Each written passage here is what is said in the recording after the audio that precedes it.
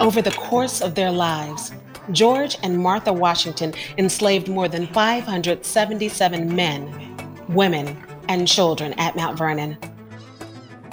Some, like Sambo Anderson, were born in Africa.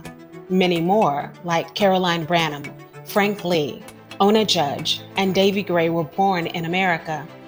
They labored for the Washingtons' comfort and wealth while building families of their own, resisting their enslavement and self-emancipating when the moment was right.